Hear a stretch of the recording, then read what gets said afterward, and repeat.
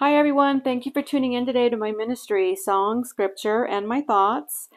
Today is May 25th, 2023. Today's song recommendation is The Only Name Yours Will Be by Big Daddy Weave. Today's scripture will be found in the book of Genesis. We're going to continue reading one chapter at a time from the Holy Bible, and we are on Genesis chapter 10. I will incorporate into today's message from the book of Acts, chapter 2, verse 17. So at the end of the message, I will share a dream that was revealed to me just the other day. And in the book of Acts, chapter 2, verse 17, that's the scripture where you will find your old men will dream dreams. And so that is why I am incorporating that into today's message. I want to pre-warn everybody, I'm in a different location where I have no control over the air conditioner coming on or planes flying overhead. There are a lot of names recorded in the book in Genesis chapter 10. I do feel that every name is important because when God said to Adam and Eve, first of all, to fill the earth, multiply and fill the earth, then a lot of things went wrong because Eve listened to the serpent of old. And so then God destroys all the people except Noah, his wife, his sons, and their wives. And then he tells Noah and them to multiply and fill the earth. Now, when God says to do that, there were a lot more people and names that were not recorded in Scripture. Just as today, could we in a million years record everybody's name that is born today? We cannot. So these names are very important, the ones that made it into Scripture. And some names you will recognize because their story continues further on in the Bible. So I'm going to take my time in pronouncing these names. I may not get them right. I don't know, but I'm going to give it my best shot. And I probably will fumble my words, but I'm going to just continue and I'm going to get through this chapter, and I hope that you stick with me. It is important to read every word of the Holy Bible. Each name, I know it can be boring, but because it's recorded, we are to listen. Every part of the scripture from beginning to end is edifying to us.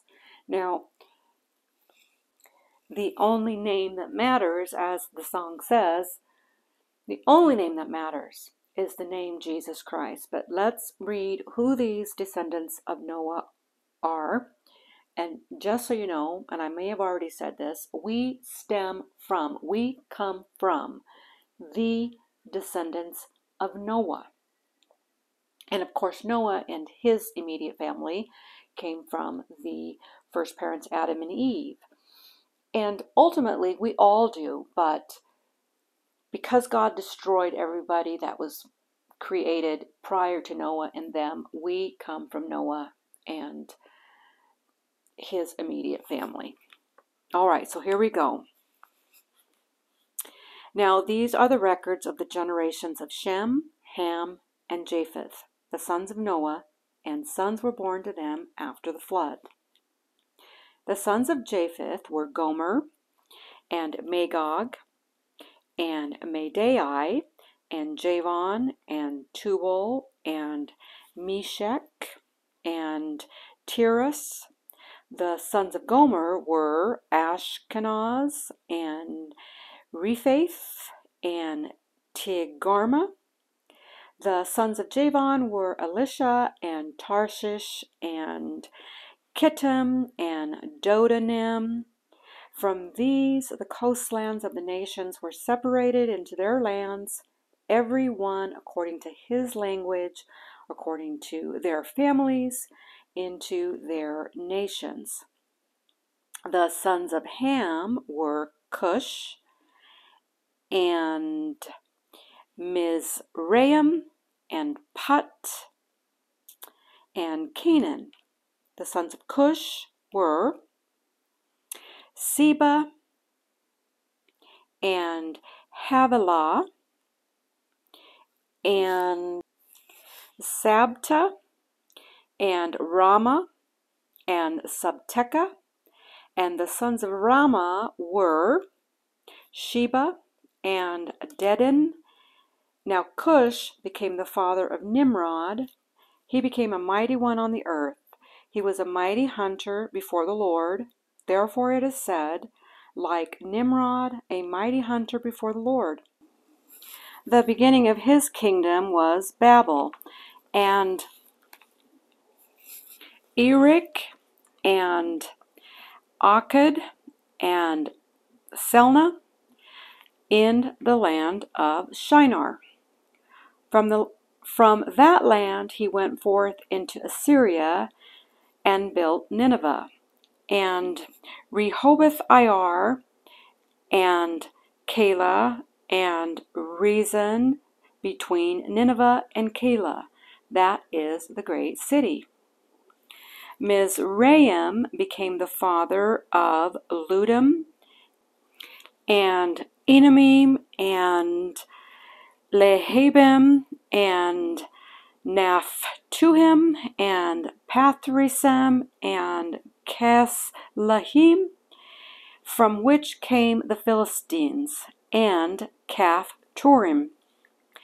Canaan became the father of Sidon, his firstborn, and Het, and the Jebusite, and the Amorite, and the Girgashite, and the Hivite, and the Arkite, and the Sinite, and the Arvadite, and the Zamorite, and the Hamathite.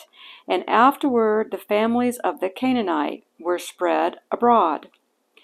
The territory of the Canaanite extended from Sidon as you go toward Gerar, as far as Gaza, as you go toward Sodom and Gomorrah and Admah and Zeboim, as far as Lasha. These are the sons of Ham, according to their families, according to their languages, by their lands, by their nations. Also to Shem, the father of all the children of Eber, and the older brother of Japheth. Children were born. The sons of Shem were Elam, and Asher, and Arpachshad, and Lud, and Aram. The sons of Aram were Uz, and Hul, and Geither, and Amash, and Shelah, and Shelah became the father of Eber. Two sons were born to Eber. The name of the one was Peleg, for in his days the earth was divided, and his brother's name was Joktan. Joktan became the father of Almodad, and Sheleph, and Hazarmaveth, and Gerar, and Hadarim, and Uzal, and Diklah, and Obal, and Abimael, and Sheba, and Ophir, and Havilah, and Jabab, and all these were the sons of Joktan. Now their settlement was extended from Mesha as you go toward Sephar, the hill country of the east. These are the sons of Shem, according to their families, according to their languages, by their lands, according to their nations. These are the families of the sons of Noah, according to their genealogies, by their nations, and out of these the nations were separated on the earth after the flood. Pause. Now, towards the end there, I know I butchered a lot of those names. And I do apologize if anybody's listening that does know the correct pronunciation. I've done my best, and I'm glad to be at the end of chapter 10 because of all the names. And Scripture does have a lot of names that, we can guess at how to pronounce those names. And I've seen it done both ways. I've seen and heard where people try to get the name correct. And I know sometimes when I would read a name just now, I'm like, almost have a question mark behind the name. And not done on purpose. This so far from the beginning of the Holy Bible, chapter 10 has been the most difficult because of all of the names. But again, there's scripture in the New Testament where it says the Holy Bible cannot contain everything that God did, because there would be numerous books if it were recorded with all the names that were ever born. And then, I believe it would be a continuation of, if God wanted every single name to be put in the canon, it would be an ongoing book where even our names were included. But no, God wants us to know the stories of these people, because from these we come from, and also from these families of Noah and of these listed genealogies. And of course, when there's scripture that says genealogies aren't important, but I believe that they are, but we're not supposed to dwell on genealogies. But another example would be in the books of, I believe, Matthew and Luke, at least in those Gospels. It goes into the genealogy of Jesus. Mary comes from the descendants of David, and it doesn't, of course, list all of those people. It just focuses on what I'm understanding, the important people that were in the genealogy of Mary, not Joseph, because Jesus comes from the blood of Mary and her bloodline. So anyway, this chapter is important. These nations were separated on the earth after the flood, and these descendants were born, as it notes in the first verse, that these were the people that were born to Shem, Ham, and Japheth after the flood. And they're separated on the earth after the flood. So prior to the flood, I'm assuming that there wasn't any separation. And then it is also important to note, okay, we have heard of some of these names. Some of these names, Tarshish, that you're going to see later on. In the book of, in the story of Saul, we're going to read of him. I think he's heading to Tarshish, I'm really tired, but we hear Tarshish in Saul's story. We hear Tarshish in the book of Jonah as well, I believe. And Jonah comes from the family of let's see, I had written it down. Jonah, oh, he doesn't come from, but God sends him to minister God's word in the city of Nimrod. So Nimrod comes into play later on in Jonah's story. In the book of Job, he is from the family of Uz. So these people mentioned in the book of Genesis chapter 10 are important. The story of Nimrod, it says he is a mighty hunter before the Lord, and the beginning of his kingdom was Babel. We see here that Nimrod, he became a mighty one on the earth. He was a mighty hunter. So his bloodline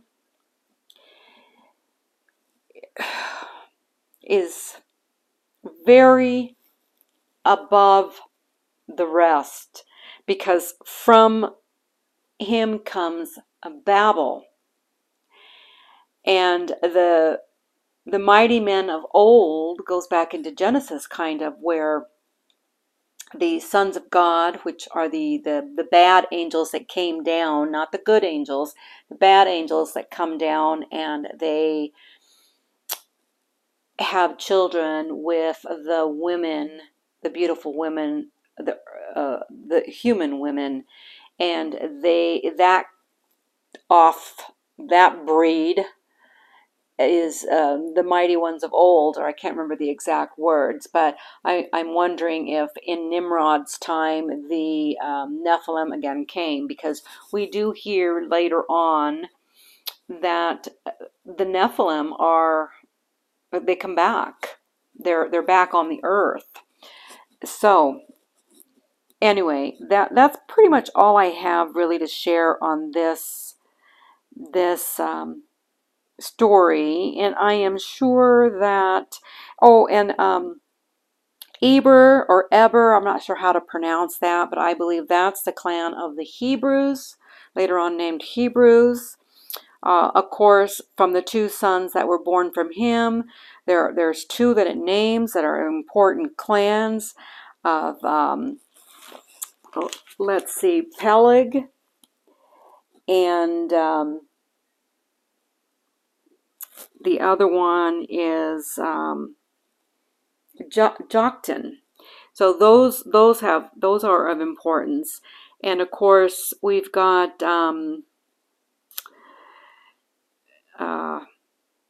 it seemed like there was one more I wanted to bring out or to focus on, but I can't seem to do that right now.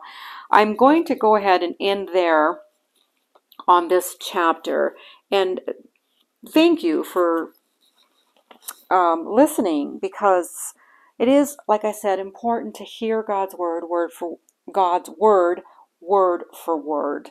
So let's turn to the book of Acts, chapter 2, verse 17, really quick. It says this: "And it shall be in the last days, God says, that I will pour forth of my Spirit on all mankind, and your sons and your daughters shall prophesy, and your young men shall see visions, and your old men shall dream dreams." Pause.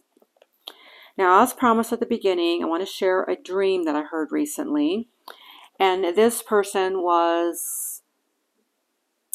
he wasn't sure if it was Jesus, because in his dream, Jesus did not look like he was happy. So immediately I said, well, before he shared his dream, I said, Jesus, we're not going to see him in the inner rooms or anywhere like that. We're going to see him on the clouds. So because he was unsure if he actually had a dream from God, a dream which relates to in the last days. And he said, but he was on the cloud and he was coming. He said in his dream he was coming. He said, but I didn't know if it was a dream from God, because he looked like an angry person coming.